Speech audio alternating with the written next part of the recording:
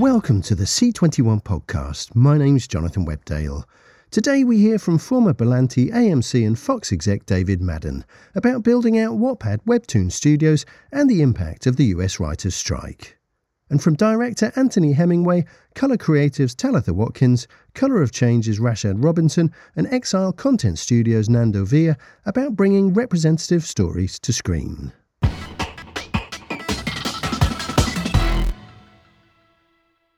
David Madden is head of global entertainment for Wattpad Webtoon Studios, the company created 2 years ago when South Korean tech company Naver acquired Canadian literary platform Wattpad and combined it with its own Webtoon online comics business.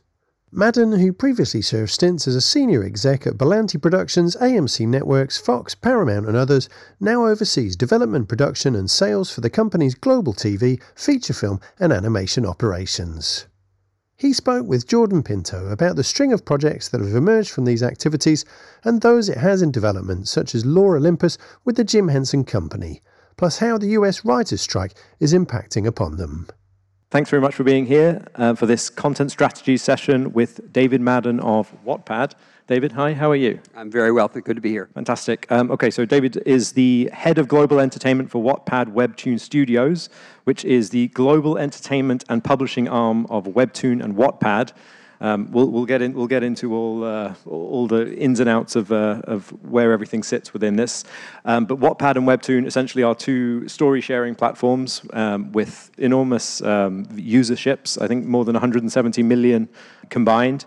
And your job essentially you've been brought in within the last year to oversee the kind of entertainment side of the equation, which is the adaptation of some of these stories into film and TV projects. You nailed that. Okay. Doing okay so far. Okay, so David, you're kind of from what I will describe as like the TV world. Okay, so previous role was president of Berlanti Productions. Prior to that, you've been with AMC and at Fox, both on the studio side and the network side as well. What was it that attracted you to this job? It's kind of it's different. It's certainly different than things you've done in the past. It's totally different than anything I've done in the past, which was the fun for me. I mean, I'm really old. I've been doing this a long time, so I really only worked at traditional companies, the 20th century companies like Warner Brothers and Fox and Paramount. And so when I left working for Greg Berlanti and Sarah Schechter and I was trying to figure out something else to do, my first inclination was maybe there's something out there in the traditional executive space, and there really wasn't. So I was about to make a producing deal for myself as a pod at one of the existing studios, and I was negotiating, but I was like sluggishly negotiating because all I said to myself was, oh God, it's so hard to sell an original idea to anybody, and I'm going to do this by myself and try to start my own company, and who's going to give me anything? It's going to be really hard. So I'm negotiating, but I'm negotiating very slowly because I don't want to close the deal. And I get a call from a headhunter, from an executive recruiter, who says, "Oh, there's a company called Wattpad Webtoon Studios," which meant nothing to me. That was gibberish. But he said, and they're doing interesting stuff, and you should meet with them. And I said, okay, well I have time in my hands. I'll happily meet. And it was a tech company, so I had 9 meetings because that's what you do with any of these tech companies. They say, oh, you have to meet this person. Oh, you have to meet that person. Let's meet another time. Let's have another meeting. Okay, but they all were nice meetings and all with interesting people. And basically, what I came to realize is in a world where everybody wants some version of IP, and that's become the word that everybody kind of or phrase that everybody references. We had a ton of it. The company had a ton of it. There was enormous potential between the two companies that comprise Wattpad Webtoon Studios, those two companies being Wattpad and Webtoon. There was a lot of financial backing. There was a lot of ambition. There was a lot of desire to build those brands into something that could be as meaningful as any brand out there. And so I said, well, I liked everybody I talked to. So I felt like this was a way to work at a 21st century company that could take all these titles, many of them that had already built-in audiences, built-in fan bases that we were connecting to on a frequently daily basis, And that felt like something I could sell. That felt like an opportunity to get things made. So that was really the reason. And just a side note on the, I suppose the financial backing that the company has. So Wattpad Webtoon Studios is owned by Naver, which is the South Korean company, which is like I suppose the South Korean equivalent of like a Google. So yeah, that's where it sits.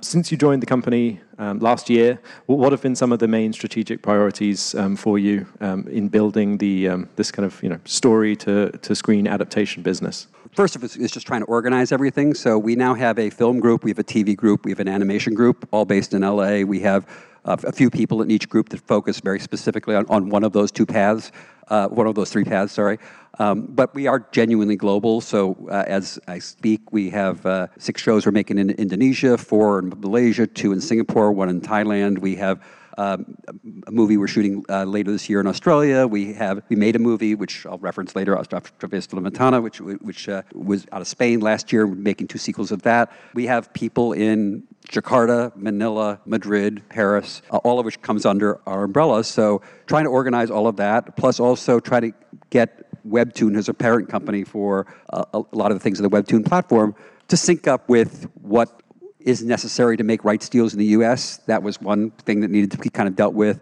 And really, our strategy is not hard. Our strategy is just trying to find as many things as we can make in those 3 areas, in film, television, animation. Animation, most of our business is in television, about 80-90% on that side. So it's just really to find and identify the most interesting stuff in that platform, try to find the best writers we can find for those projects, and then try to find homes for them. And it's been like anytime you're starting something up, it's taken time, and there's been a lot of spade work to get things to where things are now, but we're now in a really good place. How do you decide what you want to adapt? Because there are quite literally millions of stories on both Webtoon and Wattpad.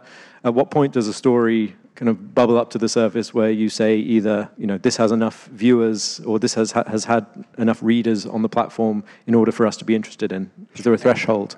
I have a slightly different answer for Wattpad and Webtoon. So Wattpad, where there are literally hundreds of millions of stories on the platform, because any human being can put their story on Wattpad. There's no, as long as it's not offensive or obscene, it doesn't cost anything to put it on. The writers retained all their rights.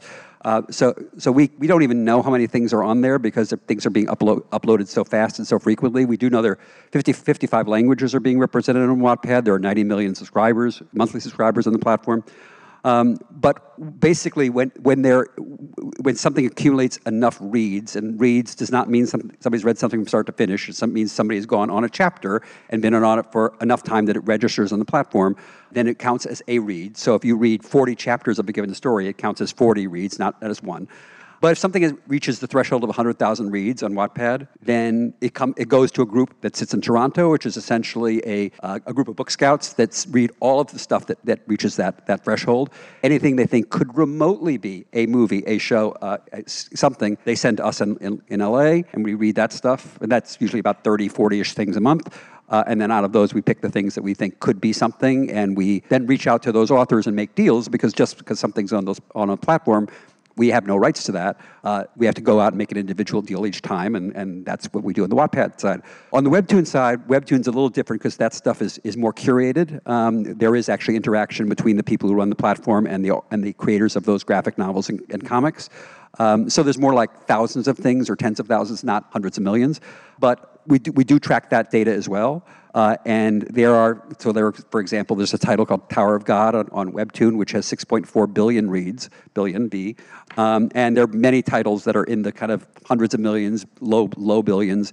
So things that have that kind of reach, things that have that kind of audience, obviously we're highly super aware of, and those are big foci, I guess I made that up, of our attention. At the same time, we also things that may not be as successful on the platform, but may just feel like good stories. So we're really looking in a bifurcated way, both for the titles that are the most popular, because obviously that's going to mean something to buyers, especially data-focused buyers like Netflix or Amazon or Apple, but also some things that maybe have been a little too quirky or eccentric or whatever to succeed on the platform, but we think, that's a really great idea for a movie or a great idea for a show. So we look with both lenses. That project that had, or that story that had 6.4 billion reads, is that being developed as a TV show, or is that already a TV show? How dumb do you think I am? Yes, that's. I can't say what we're exactly doing on it right now, but we are. Tower of God is a huge mythology-based world-building action spectacle. It has I'm not putting it at the same level qualitatively necessarily, but it's at the same level as Lord of the Rings or Star Wars in terms of complexity and ambition. So we are in discussions with a few different filmmakers about how to proceed with that. Talk us a bit through the process, and maybe this will be interesting for some of the producers and creators and writers in the room. Obviously, the stories are kind of user generated. You find them, you decide which ones have shown a clear audience and that you think have adaptation potential. What happens next? Like, how do you pair those stories with a writer that you know? And with a production company, like how does the process to start adapting things? Because I know you said that Wattpad likes to work with, you work with the entire community. So how do you take things to the next stage and start kind of integrating and working with the community or with production companies and creators on projects? No, you hit on all kind of some version of all of the above. So we all know, everybody in this room knows how hard it is to sell anything to anybody, no matter what it is or how much audience awareness it has. So everything we do as partners, and sometimes multiple partners.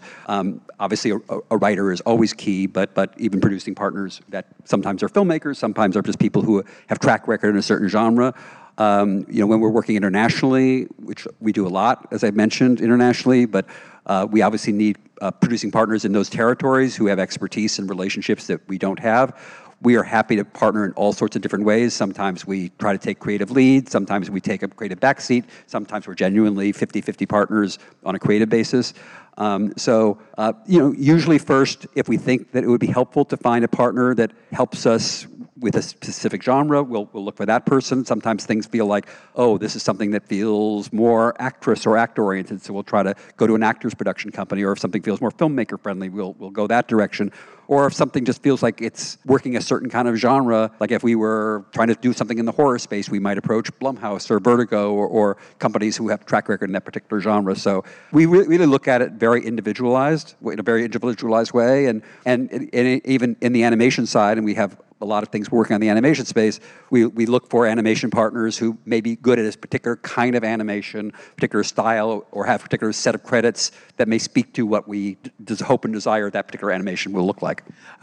Do you have any, for the television business specifically, do you have any kind of goals for the number of shows you would like to either have on air or in production within, 1 year or 2 years?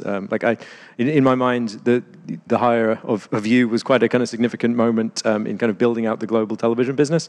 And so, I'd be interested to know whether whether you have hopes in mind for a releasing schedule, or when some of these shows are going to start landing. I will say that on the one hand, if you work at any kind of company, there's always sort of we'd like to have X amount by this amount, we'd like to have this by that amount. So yes, I have theoretical goals, but we don't greenlight things ourselves in most cases, so it's hard, we don't really control our fate. But I would just say there is massive ambition for the company. We want to make as much as we can make. We want to do as many different kinds of things as we can. The goal is to build the brand, and build it through live action television, live action film, and animation. So, obviously, it's hard to gauge anything timeline-wise because there's a thing called the writer's strike, which has kind of set us back a bit. So it's kind of made concrete projections a little hard to deal with. Understood, yes. How receptive have you, strikes aside and all that kind of stuff, how receptive have you found the US studios being to Wattpad stories? Because kind of, as you said, it's very hard to sell a piece of IP, and being able to access your own IP is quite difficult. With Wattpad and Webtoon, you have this enormous, you have possibly the biggest IP vault in the entire world. How receptive have the US studios been to some of the stories that you've been bringing them on the development side? Well, honestly, people say what they say in situations like this, but honestly, they've been incredibly receptive, partly because we have, in many cases, a big audience of things that have read a particular piece of material. But just as importantly, it's also like they're on our platform every day or every week. They're on there, so we can reach them. So let's say you buy a book at Barnes & Noble. Barnes & Noble isn't following you home saying, oh, by the way, we're making a movie of this. At least I never got anything like that from Barnes & Noble. Maybe you guys did. But people are literally on our platform constantly. So we can say to them, oh, wait, guess what? We sold such and such a thing to this place. Oh, we could cast Bill or Sally. Who do you think we could cast? Oh, we start shooting this day. Oh, we're going to come out this week. People are in constant communication with us on our materials. So, and obviously anything where there is some kind of movement, entertainment-wise, it matters. And I think the other thing people have been impressed by is really the global reach. It's not just U.S., it's truly global. We had a movie that we made that we were involved in, we didn't really produce it, called Perfect Addiction, which came out in March. And it hasn't even really come out here in the U.S. It has nobody in it that anybody here will know. It was a very popular Wattpad story, but that was really all I could tell you about it that would matter. The movie came out in March on Amazon and in worldwide, outside of the U.S. It was #1 in 37 countries. It was nowhere less than #3. Why? Because of Wattpad. And we promoted the hell out of that movie worldwide. And that was like I said, the only real marketing angle the movie had. But it was a testament to the strength of that movie. There was a movie that came out a few years ago that came out of a Wattpad story called After. There have now been 6 After movies. After is the #1 title in Wattpad's history. We are now making After 7. The world is excited. But it's really a testament to the reach of these titles. So the fact that we are also not only able to supply material, but also able to market to the audience that has consumed the material, that's interested in the material, that can get them excited about it. We can not only tell you that there is a core audience, but really can help deliver that core audience. So I think that's really something that has mattered a lot to the people that we're talking to. I had a question for you here, but someone has kindly put it in a much more succinct way, so I'm just going to read their question from the audience. So some of the biggest Netflix hits have come from webtoons, Hellbound, Attorney Woo. Is there a plan to create your own streamer or some kind of iteration of your own platform to hold on to more rights worldwide? And is there a future where you could kind of go direct to your audience? There's no plan along those lines. I mean, we want to walk before we run. We have stuff, by the way, we're in the animation space with Netflix that we're currently talking to them about. But is there a world someday where that could happen? I'd be happy, but there is no plan about that at the moment. Do you see that, or do you feel that Wattpad Webtoon Studios, are you insulated at all from some of the stresses and the challenges of a writer's strike in the US? And I mean that partly in the sense that the stories that you find initially are user-generated and obviously not WGA, but then you eventually, when you're surfacing these stories and putting them into development, that is when you would be working with WGA writers on them. So, is there any insulation for Wattpad, or are you kind of as exposed as any other company? I would say there's not a lot of insulation. Everything we're trying to put together is ultimately, certainly in the live action space, will ultimately lead to a Writers Guild member. So, it's very hard to have a conversation or actually it's not very hard. It's impossible to have a conversation that's meaningful with a buyer without a writer being involved. We do have things in the animation space. Our animation deals are IA, not WGA. So in certain cases, we've been able to do certain things with some of those projects when those writers are comfortable. Obviously, there's a lot we can do in the international space that isn't covered by English language writers. But the key things that are probably the closest to my heart are pretty stymied right now. Could it be? Do you think Wattpad is well positioned in that you have stories and you will be able to speak to studios about without any writer involvement? You can still be looking for stories that work well on your platforms and kind of even floating those ideas to studios that could be potentially interested. Right. That's a good question, and we talk about it. Right now, I think the strike is still too raw in people's brains. Is too painful. So I think there's too much confusion about what people can and can't do. I think most buyers are still in oh God, what are we going to do next? If this is a long strike, I think buyers will be more and more anxious to find material that they can acquire, work on, potentially develop. So I think there probably will be opportunities for us to share Wattpad or Webtoon material directly with buyers, but I don't think we're ready yet. I don't think people are quite in that headspace. I think people have to get to that space where they say, okay, I don't want to be fired. I don't want my deal to be suspended, so I better find something to do other than just kind of sit here and twiddle my thumbs. So that time may come. It's not here yet. Taking the strike aside, one of the changes we've seen in the marketplace over the past 12 months is that all the studios are pulling back slightly on scripted programming. There's been a correction of sorts. As someone that has been seen the industry from all sides and kind of been at the top of many of the biggest US networks and studios, what have you made of the market correction over the past 12 months? And do you see, if the scripted commissioning volume has dipped currently, do you see it re-accelerating at some point once we're through this period of time, or do you think we're kind of at a new is there kind of a new normal where the overall commissioning volume will be at a slightly lower level? I think there was a correction in store anyway. Right, as you say, right, strike aside, I think we could all read all the stuff about earnings that companies have announced, and numbers are down. Where I think actually there is, I think what will be hurt most are the big, huge $20 million, $25 million an episode shows. And that's probably right. I mean, I think that some of those may be of value if the title is meaningful enough or the material is special enough. But I think there was a little bit of lack of discipline that was going on. So I think if there's in the works an era of further fiscal responsibility, I don't necessarily think that's a bad thing. I think having fiscal responsibility is okay. It's like playing, when you play tennis, there's a net and there's a court, and you got to get things in the line, and if you don't, you're out. So I think being responsible is not a horrible thing to ask of producers and studios to do. And earlier in my career, I was at a company that doesn't exist anymore called Fox TV Studios, where we were a part of Fox, but we had, for lots of reasons, much more stringent financial discipline than the larger studio that was on our lot. And so we made a lot of modestly priced shows that were...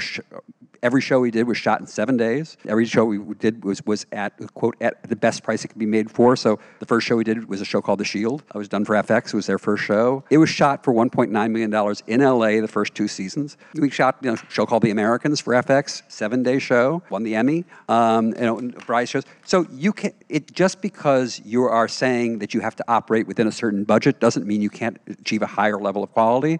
So I think the producers and companies that know how to make shows at a price that doesn't go into 8 figures, but can still deliver something that is competitive in terms of level of quality and entertainment, I think those companies will be rewarded. I think there'll be an opportunity for that. And I think we're no longer in the land of, hey, back up the trucks, you can spend whatever you want.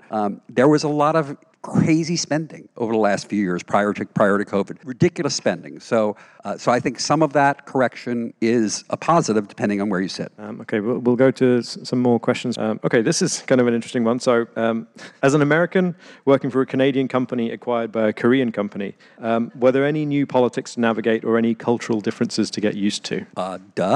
No, sorry. Yes, for sure. I mean, but that's, yes, and the culture of Webtoon in Korea, the culture of Wattpad in Toronto, the culture of Los Angeles, they were all different, and we all had to kind of work thoughtfully and carefully to understand each other. But that's sort of par for the course. I mean, like I worked at AMC for a while, for example, and there was a New York culture and an LA culture, and the LA culture was creative and production oriented, the New York culture was very business oriented, and those two sides could barely understand each other, and they're all in the United States of America. But because for the people in LA, every show was a work of art. For people in New York, every show was a can on the shelf. It was like a soup can in the grocery store. It was like just inventory. And both things, by the way, are true. Both things are right, and that's the critical thing of the culture to understand is that like in my company, the Korean perspective on what works on Webtoon and why that Webtoon is so massively successful in Korea. And by the way, Webtoon in Korea means as much as Disney means in the United States. But they're right about why their material works.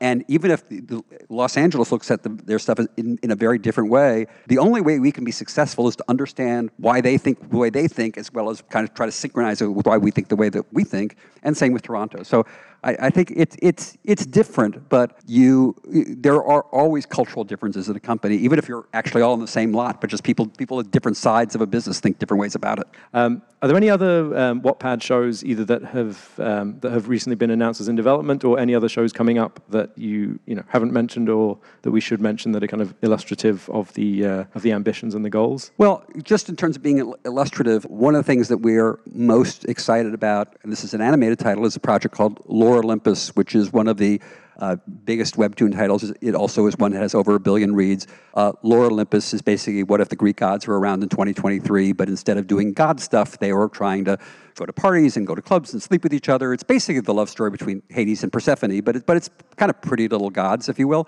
But it's massive, and it has a massive fan base and is really kind of adored throughout the world. So we're working in concert with the Henson Company on that. We have generated 2 scripts. We have generated a, I think, really wonderful kind of short animation piece to demonstrate what we think it would look like as an animated show. So we're kind of awaiting certain things that are connected to the strike in terms of how we present it to the world. But that's a title that we really love. And I in previous jobs I touched animation a little bit, like when I was at Fox and some other places. But this is really the first chance I've had to plunge as deeply in animation as this company allows me to do. And I think its ambition to do something really special in the animation space is incredibly high. One question we've had quite a lot, and this might be a useful clarification question. Does Webtoon and Wattpad, do you take on any third-party content? So would you develop content that wasn't found on either platform? Like, can people bring ideas to you and pitch them? Or No. And it's weird because this is the first job that I've ever, like, mostly I'd be like begging people for specs or ideas or whatever, but really the goal is to take the things that are actually on the platform and that are working on the platform and have found some level of success on the platform and try to make shows and movies out of those. Like I said, anybody can put their thing on Wattpad and anybody can try to put their thing on Webtoon. As I said, that's a little more curated. But it's really, we're not trying to game the system. We're trying to take things that have genuinely found an audience because they earned an audience, as opposed to try to use it as a workaround. Have you found this to be an interesting way to kind of come at finding the best stories? Because as you know, you spent so long on the traditional TV side, as you said, where you're kind of desperately looking for scripts and writers, but now you're it's all kind of on the platform. It's just a case of finding it. Well, it's true. It's been really the most fascinating part of the job to me. There's a project that we were out trying to sell in television, which got interrupted by the strike, but hopefully we'll find a home for it, called Glory of the Midnight Sun. Glory of the Midnight Sun was written by a young woman in a village outside Lahore in Pakistan. She was 18 years old when she started writing the book. It was kind of autobiographically inspired about her experience in an arranged marriage. And in that case, not only did she have an arranged marriage between herself and her husband, but her family moved in with his family under one roof. And there were about 18, 19 people under that one roof, all living together. And her point of her story was a marriage is not just about the marriage of two people. It's about the marriage of two families. The story was written by this young woman. There was no way she was going to get that story in front of Random House or Simon & Schuster or Netflix or Amazon, but she put it on Wattpad. It took off legitimately. It caught on because the story had so many values that were deemed to be universal. It got to our attention. We made a deal with the writer. We found a Pakistani-American writer who felt like she could bring some cultural legitimacy to the project and some other elements that we thought helped put it together that was kind of felt right for the project. But here was a person who had a story to tell. She had no other way to tell it other than that platform, and it got to us. And I think that's really a testament to why this job is really interesting. Okay, we're out of time. Just before we end, David, anything else that you'd like to share about the Wattpad Webtoon Studios journey in 2023? No, look, I think we're all trying to find stories that feel authentic and true, and I think what's really fun about this is most of these stories are that we are experiencing, whether on Webtoon or Wattpad, are not from people who have learned the rules of what sells in Hollywood, have learned the rules of what publishers or networks or studios will buy. They're just telling things that feel really truthful, and they're not people who are necessarily within driving distance of Century City. They're from everywhere on the planet, and they're telling their stories. And a lot of them are terrible. Obviously, a lot of them are kind of like probably only their grandmother has read some of those things. But many of them have a true voice. Many of them feel like, I never would have thought of that idea. I never would have thought of that experience. I never would have come at that idea that way. And that's what's really been fun, kind of the power of discovery. So I'm having a good time. Fantastic. David, that was absolutely fascinating. Thank you so much, and a warm round of applause for David Madden. Thank you.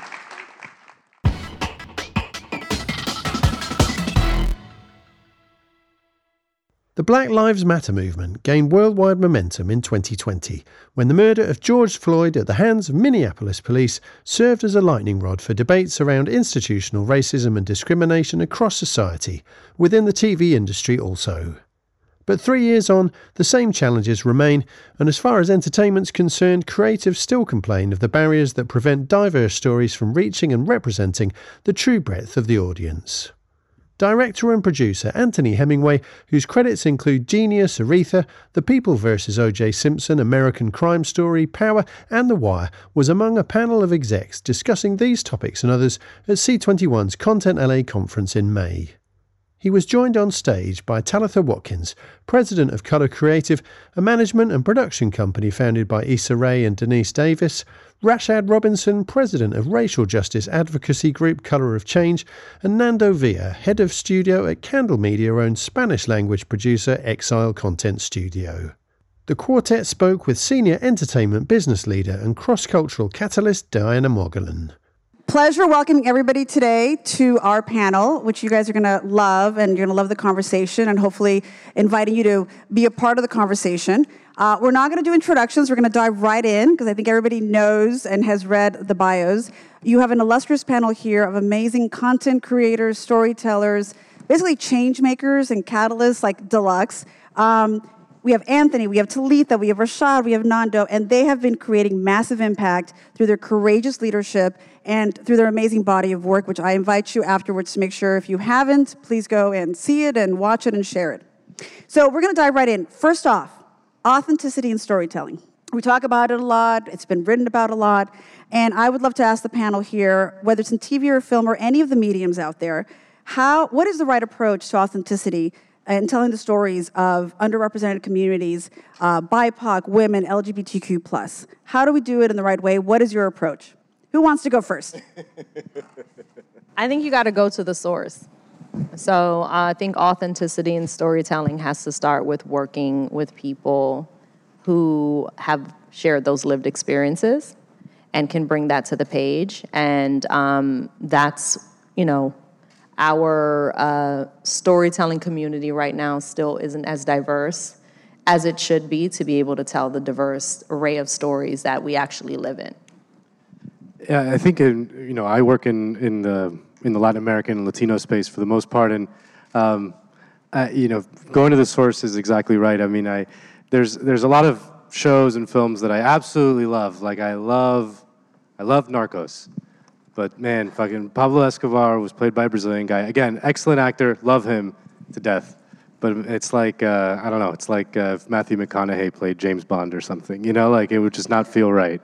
And you see that all the time, like Breaking Bad, another show that I love. It's like, you can't find someone who can speak Spanish? Like there's a million actors who can speak Spanish for this little small part, So yeah, I always find that's it's such an easy thing, you would think, but it's just not done as much. I agree. And I think also it requires a level of sensitivity and understanding the humanity that is really going into the project and to the storytelling, because that's where you find that authenticity is really starting with the source, involving them, making sure that voice is also a part of every aspect of the process, not only just the material.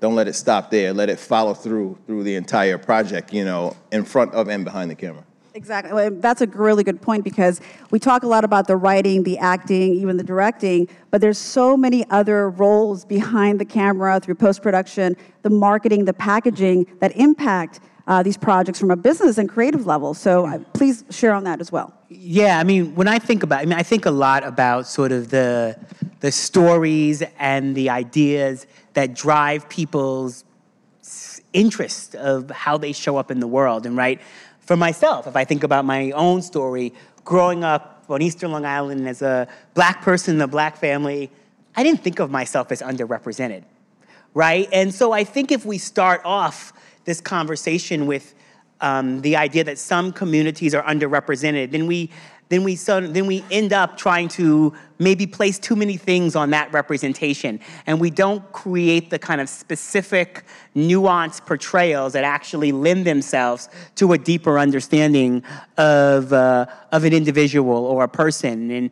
And what it does is oftentimes creates flat representations, stereotypical representations, unnuanced representations and portrayals. The same thing over and over again because that's what people think that they need. And content creators are content consumers. So people live, drink, and breathe the environment, and oftentimes are over and over again replicating these same stories, narratives, and tropes, especially when those narratives or tropes are not their own. And so if you look at certain types of stories, you can almost fill in how they will use kind of an extra from a certain community, fill in the sort of voice or accent or tone of a certain type of character.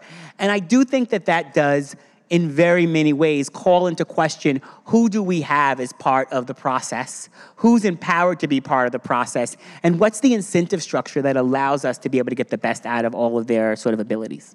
Absolutely.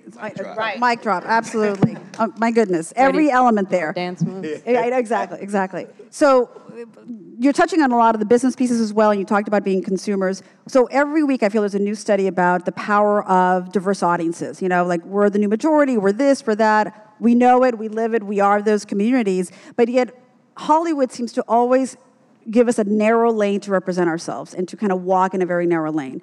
Can you share more about these audiences and communities? How is your work impacting these communities and uplifting them and really empowering them? I'll start this time. Help out my teammates up here. Well, for one, I think my work has always been an authentic representation of the power that our work can have, you know, from Red Tails to the People versus OJ to The Wire and so on and so forth. I think, thank you. I think, you know, it just needs to start in that place of being authentic, being true, having a specific understanding of what story you're telling. And again, the inclusion in within that. You know, I learned very early, just as a PA, growing up, of the right practices to really, I think, bring into the process. And I just want to continue bringing that through the work that I do. But, you know, I think it's very powerful. You know, we see the numbers that they make. And again, I think it's just finding that humanity, showing representation that is rarely seen for all communities, you know, especially the marginalized communities that we're constantly trying to find, you know, a seat at the table to make sure that they feel respected, represented in all forms and fashions, you know. Any other comments on the communities, the audiences that we're serving, the power of them from an economic growth standpoint? Yeah, I mean, I'll just highlight the fact that hip-hop is about to be 50 years old this year. And speaking of an art form that started in a very small niche way, but continued to grow and take over popular music, take over popular culture, take over, have a global domination on culture.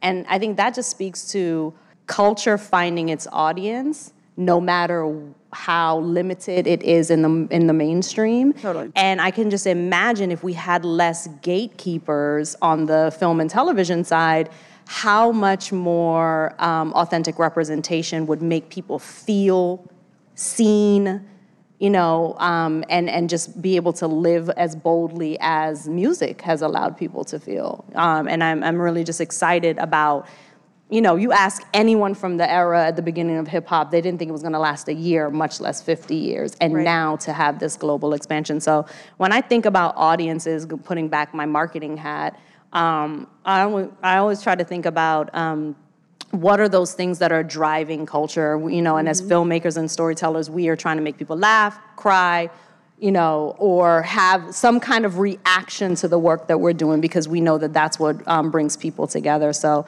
I just, I always like to go back to hip hop because it continues to just transcend and be awe-inspiring.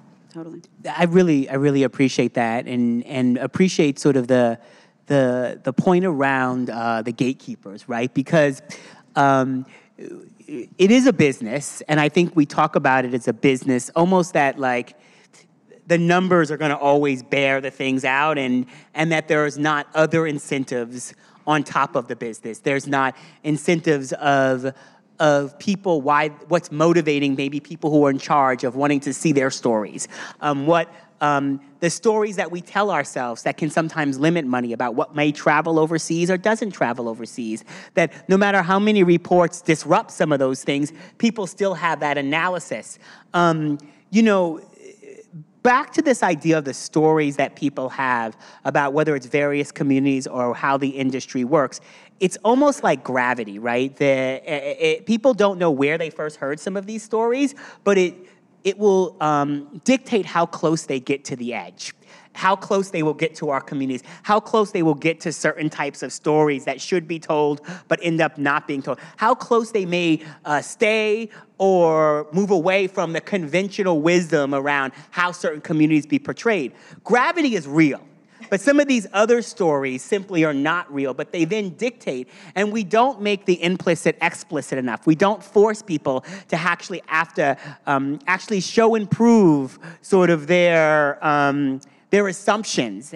And then as a result, we end up in this sort of vicious cycle of, not going far enough or not fully telling stories, and then blaming the sort of lack of acceptance or lack of travel of something on the communities or of people not actually wanting to see it, when there was a whole set of business choices that sort of were behind the scenes that actually made that a reality. So then the communities get blamed for not actually wanting to show up for certain content, for not actually wanting to be engaged. The thing that I will say as the activist, like leader of an organization on here, is that all of the movement that we have seen has been both an inside of folks inside the industry doing incredible work, pushing, taking risks, doing things that were path-breaking, and folks organizing people on the outside. Because the industry does not change, right? You don't get more acceptance for LGBT content without LGBT activists challenging the industry. You don't get different types of representations of women without activists in the gender justice space. You don't get different types of portrayals of black folks and people of color without folks demanding, holding accountable, pushing, and challenging. And I think that we have to sort of recognize that the industry does not change on its own, and the industry is not just about meritocracy. The industry actually has to be pushed and challenged, because no marginalized community ever sort of gets ahead simply because people wanted to be benevolent. Every single movement and struggle actually is driven and pushed and wins because people are willing to take risk on the inside and people on the outside are not willing to take no. Amazing. I always say we're the infiltrators on the inside, right? There has to be infiltrators on the inside that are pushing things forward and coalescing all elements. So we're also taking questions throughout to really generate the conversation piece. And a question came in, I think is very germane to what we're talking about. This notion of authenticity, which obviously is a big part of our panel theme. Somebody asked the question, how do you maintain the authenticity, not only after you sell it, but during pre-production, production, post, where there are so many voices in the room weighing in and giving notes, et cetera, et cetera. I'm going to ask you first, Anthony, since I know you've been in this every day. You just can't give up. You have to really believe and keep the faith and drive. A lot of what Rashad was saying, you just have to push. And, and I think really find the ability to, find the connectors that help move this forward. You can't do it by yourself, and I think once you really bring in like-minded people who understand the vision, the mission, the objective, and are aligned and want and have the same goal, no matter how you all need to get there, as long as we're going to the same place, I think, we lock arms and move forward. One of the projects that I'm trying to develop right now is really, it's about how the overconsumption of sugar affects everybody, but specifically in the Black community, it's 60% more. And it's so easy to realize why, and it's just trying to, again, find those things that just continue to uncover all the stones that are forced against us and just look to overturn them, and really kind of take those risks and get in and push forward. Nando, in the Latin market, because I'm sure folks are saying, no, this isn't Mexican, it's Cuban. Like, how do you handle that, with all those voices?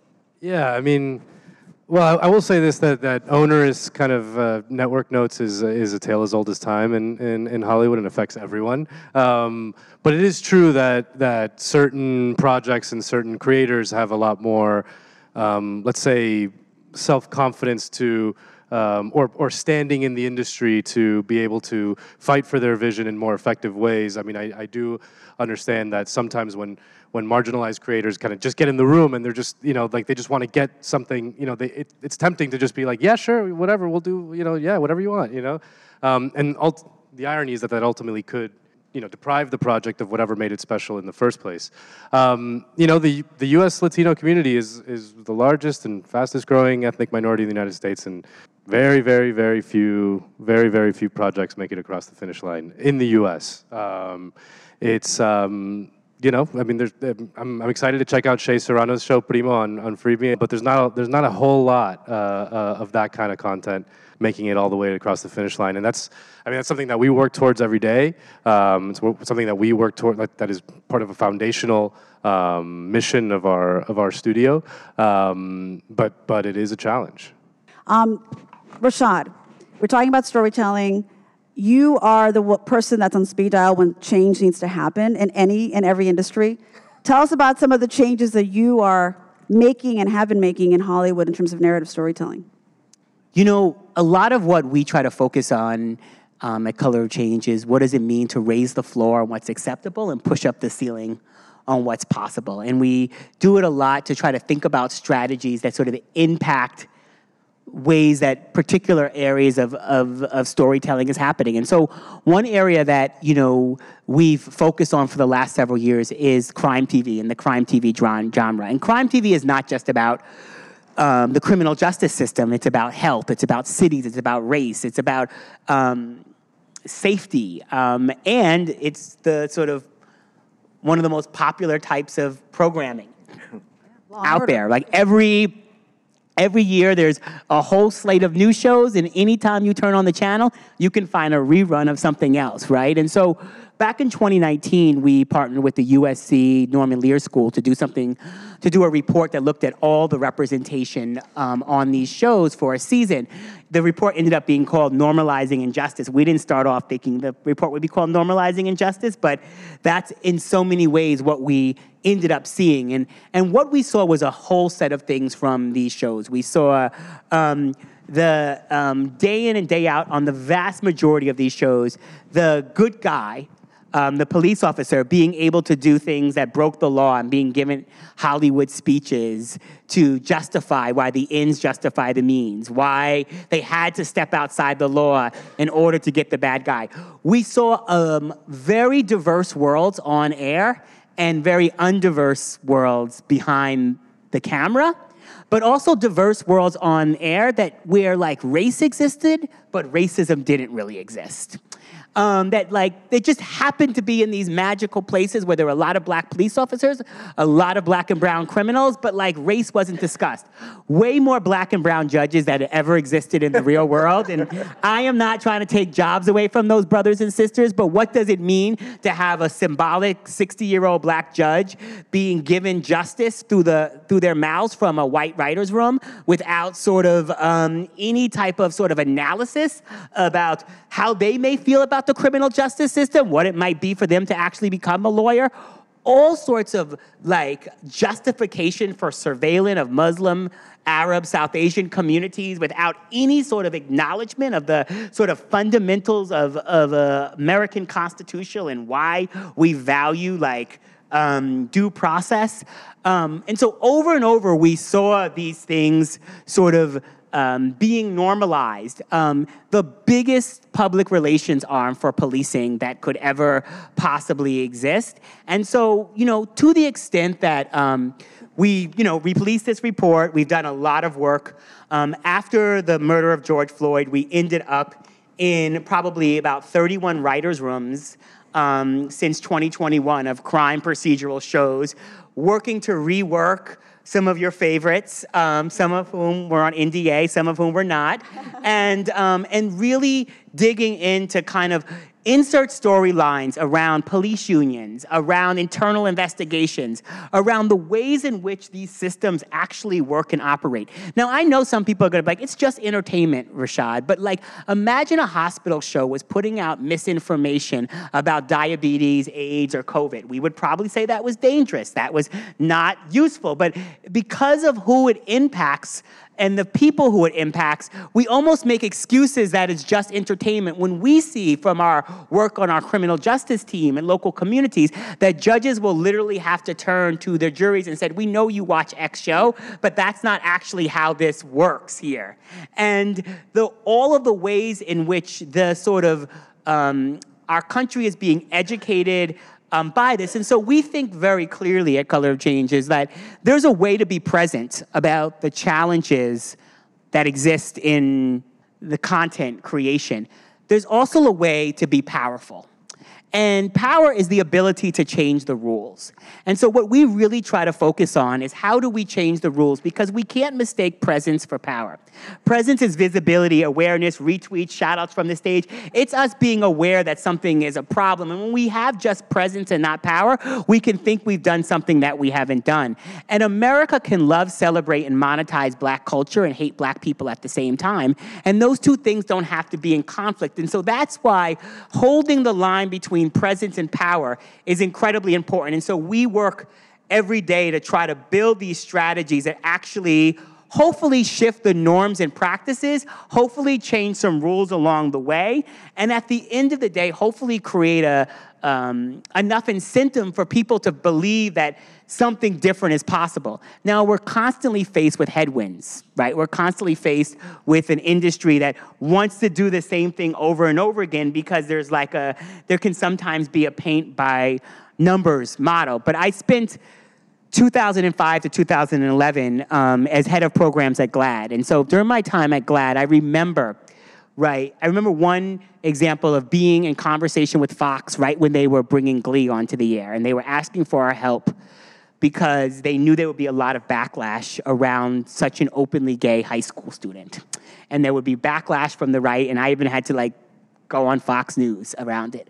And I'll say that they had to fight and they had to shift conventional wisdoms and rules that every single day on many shows were being made. Oh, we can't really do that. We can have a gay student, but maybe it'll just be a two episode arc, and it won't be a main character. Because people took risks, because there was advocacy outside, because new unwritten rules were set, you probably can't have a high school show, a show about high schoolers, without kids representing all different types of backgrounds. And how much better is that for the world that we live in, that the representation is more clear? And to the point around authenticity, that authenticity was driven by, obviously, creative people taking those risks, pushing, and also the type of demand from the public, but also the work of advocates and those on the outside that were working to make sure that these type of things can succeed, that the industry is held accountable, that advertisers don't get to disrupt what actually needs to happen and what actually needs to show. And so across all of these different types of representations, I think it's just important that we are continuing to build the type of advocacy. And then at the end, we're also trying to help people have the type of immersive experiences that are necessary so that our writers' rooms, so that the people who are creating this content actually come from the communities that they're representing. So we're at an international conference, Content LA is part of Content London, etc. How have you guys been working with international folks? Hopefully you guys are making a lot of deals while you're here. Nando, I'll start with you because I know you are traveling all over the world creating content. Our focus is pretty squarely international. I mean, we have our production team down in Mexico. We've produced a couple films in Argentina. We've produced in Spain, Colombia, obviously Mexico. That's a huge bedrock of Latin American Spanish-speaking content is international co-productions. I mean, the vast majority of films are co-productions between different countries and collaborations, both from a financial and producing side. So that is our bread and butter. That's what we do. That's awesome. So, anybody else on the international front? Yeah, I would just say one of the areas of expansion for ColorCreative, where management and production company has been in launching our talent division, and our co-heads of talent are here, and they largely represent an international roster of artists, which allows for us to have a huge perspective in terms of what sells, what buys, what the other side of the conversation is, through having partnerships with their representation in those places. But also, we represent several producers outside of the Hollywood system, Canada, South Africa, Ghana, et cetera. And it's really clear that as a lot of these global companies go into local language, they are following really bad practices into those local language communities, because a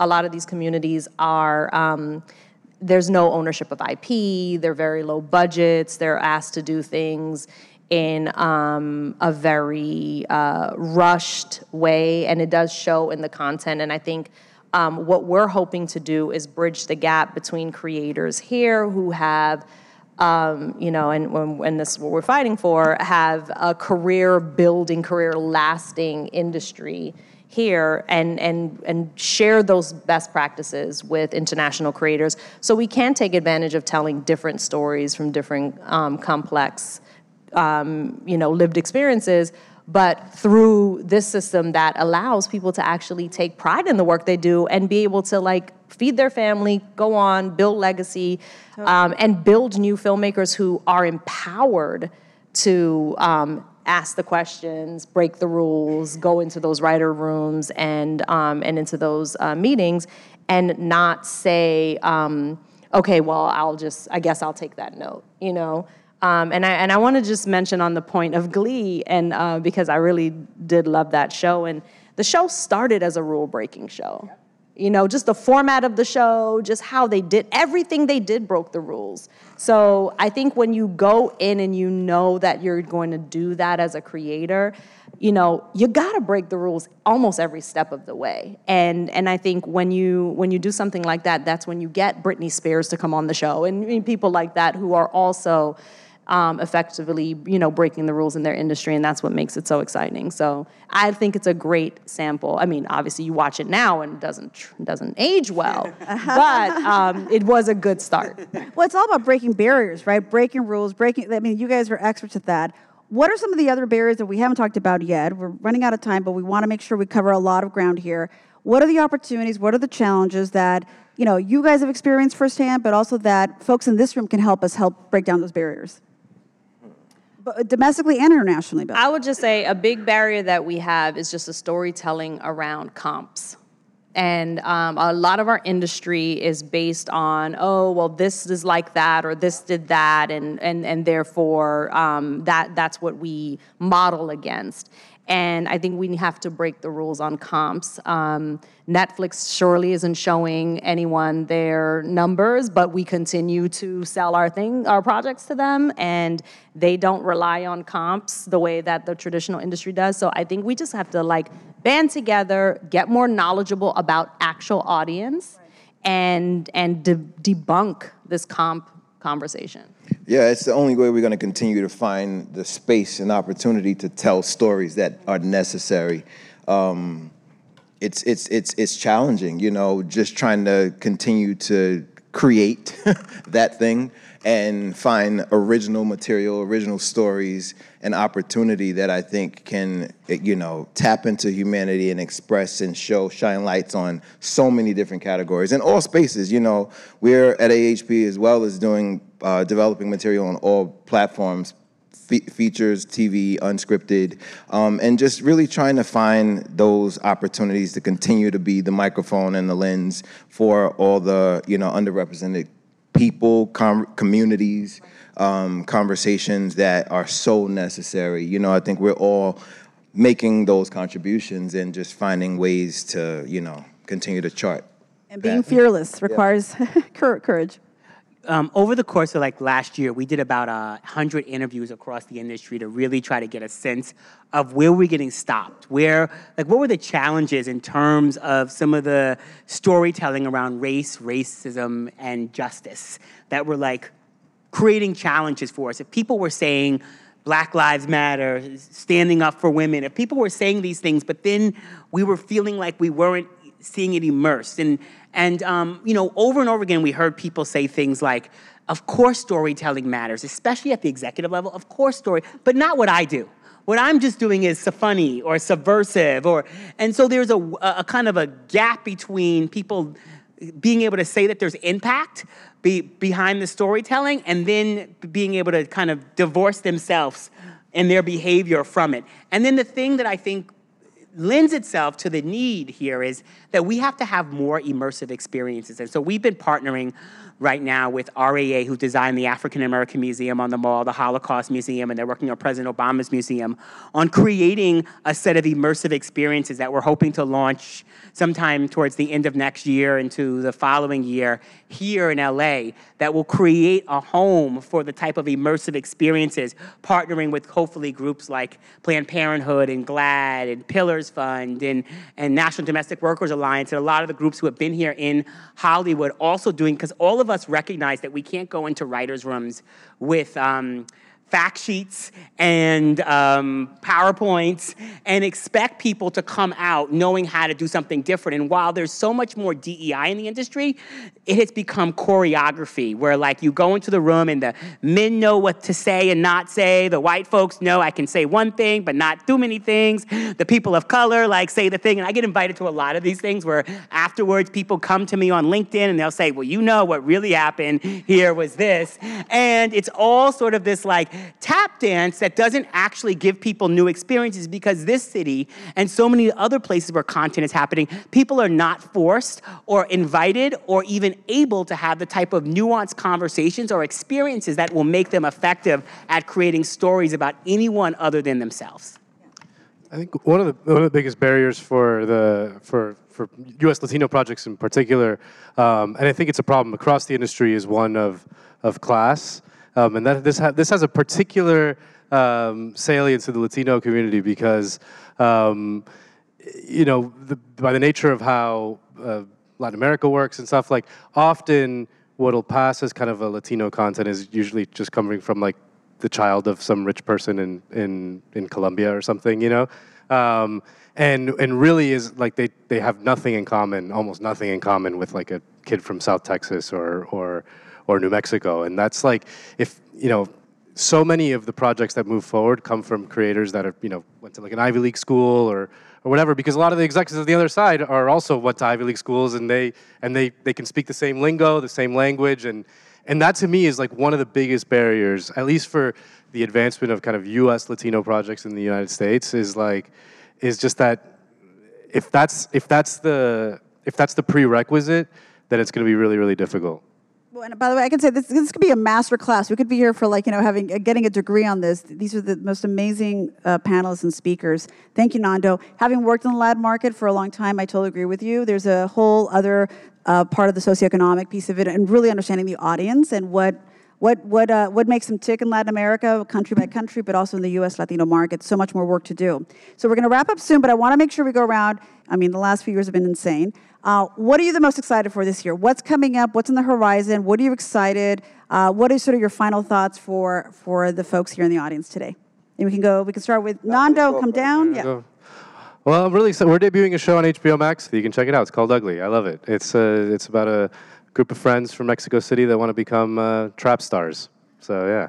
We're releasing our next iteration of our Normalizing Injustice report, which goes back and looks at 2 seasons of content since our last report and really helps dive into where we're at on these type of representations, especially in the aftermath of all the commitments that industry made around George Floyd. I'm looking forward to both the conversations, but I'm also looking forward to celebrating some of the places where progress has been made and celebrating some of the creatives that have made progress, and also looking at the places where we have more work to do, because both of those things I think are important for our path forward. Ooh, exciting to see that.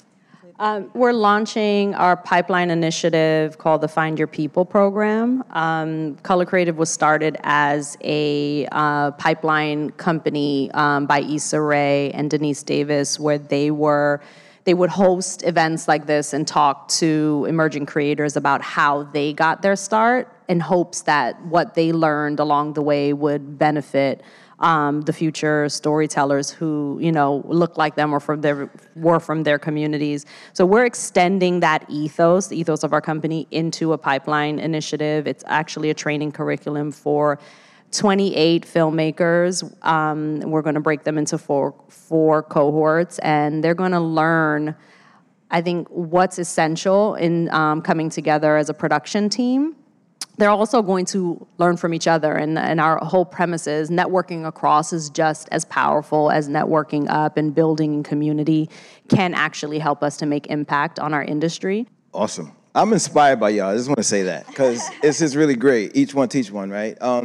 We at AHP are excited about several things. On the feature side, we are developing a few different things, categories for me to direct that I'm excited about. I love finding material in spaces that people don't expect me to be in. I'm always sent the things that are in my wheelhouse, but are kind of known, and I love breaking those barriers and finding different opportunity, whether it's musicals, comedy, or the spaces. And on TV, we have a project at FX that's kind of Eastern Promises, cool. Written, created by a first-gen Russian-American that's really telling his story. Really, really super excited about it. His name is Bobak Esfarjani, really talented writer. Obviously, because of the strike, that's a little paused. We have a half hour at Onyx that really shines a light on the homeless epidemic that's happening all over the globe. And it's, done in that space in the comedic, dramatic way, just because, it has a double entendre, basically shining a light on the issue, but also really shining a light on us not discrediting and just throwing people who end up unhoused away, because so many of them have stories and are people, first and foremost. And so that's something we're super excited about. And I think in the unscripted space, which is right here, right now, because of our times, I'm excited to really get into that space, especially as a filmmaker. We have some prestige doc films, one that we're out in the marketplace with now about Jimi Hendrix and the Ghetto Fighters, told through the Ghetto Fighters' point of view. What else do we have? Sugar Daddy, which is the piece on the sugar consumption and diabetes and how that affects the world, but especially, the Black community largely. We have an animation piece that is done by two first-gen Caribbean-American girls named Punam Patel and Danielle Pinnock. Yeah, it's my girl, and I can't remember her name. It's titled Unmentionables, and it is done in a graphic way that really kind of, again, allows us to share stories, both on, in all dynamics, told through the lens of unmentionables and a drawer, panties, T-shirts, socks, what have you. We all have that. It's a fun piece, and those girls are just really dynamic and talented. So An exciting slate. Oh my goodness. Do you sleep, Anthony? I do not. Okay, there you go. I love the work. I love what I do, and I love creating. None of you sleep. You guys are doing amazing work. Okay, so we're going to wrap it up. It's been my true pleasure. I am inspired. I please encourage you to watch their work, read the materials, read the report, read their mission statements, because the organizations these panelists lead are just amazing and unique, and there's so much power in what they do, and it's so inspirational. So with that, I want to thank all of you, and afterwards, I'm sure we'll be around for just a little bit to answer any questions as well, but thank you again, and have an incredible weekend. That's all for this episode, but you can hear more interviews by tuning in to our C21 FM internet radio station from Monday. The podcast will be back next Friday. In the meantime, stay up to date with all the latest international TV news and views by following C21 online, on mobile and social media. My name's Jonathan Webdale. Thanks for listening.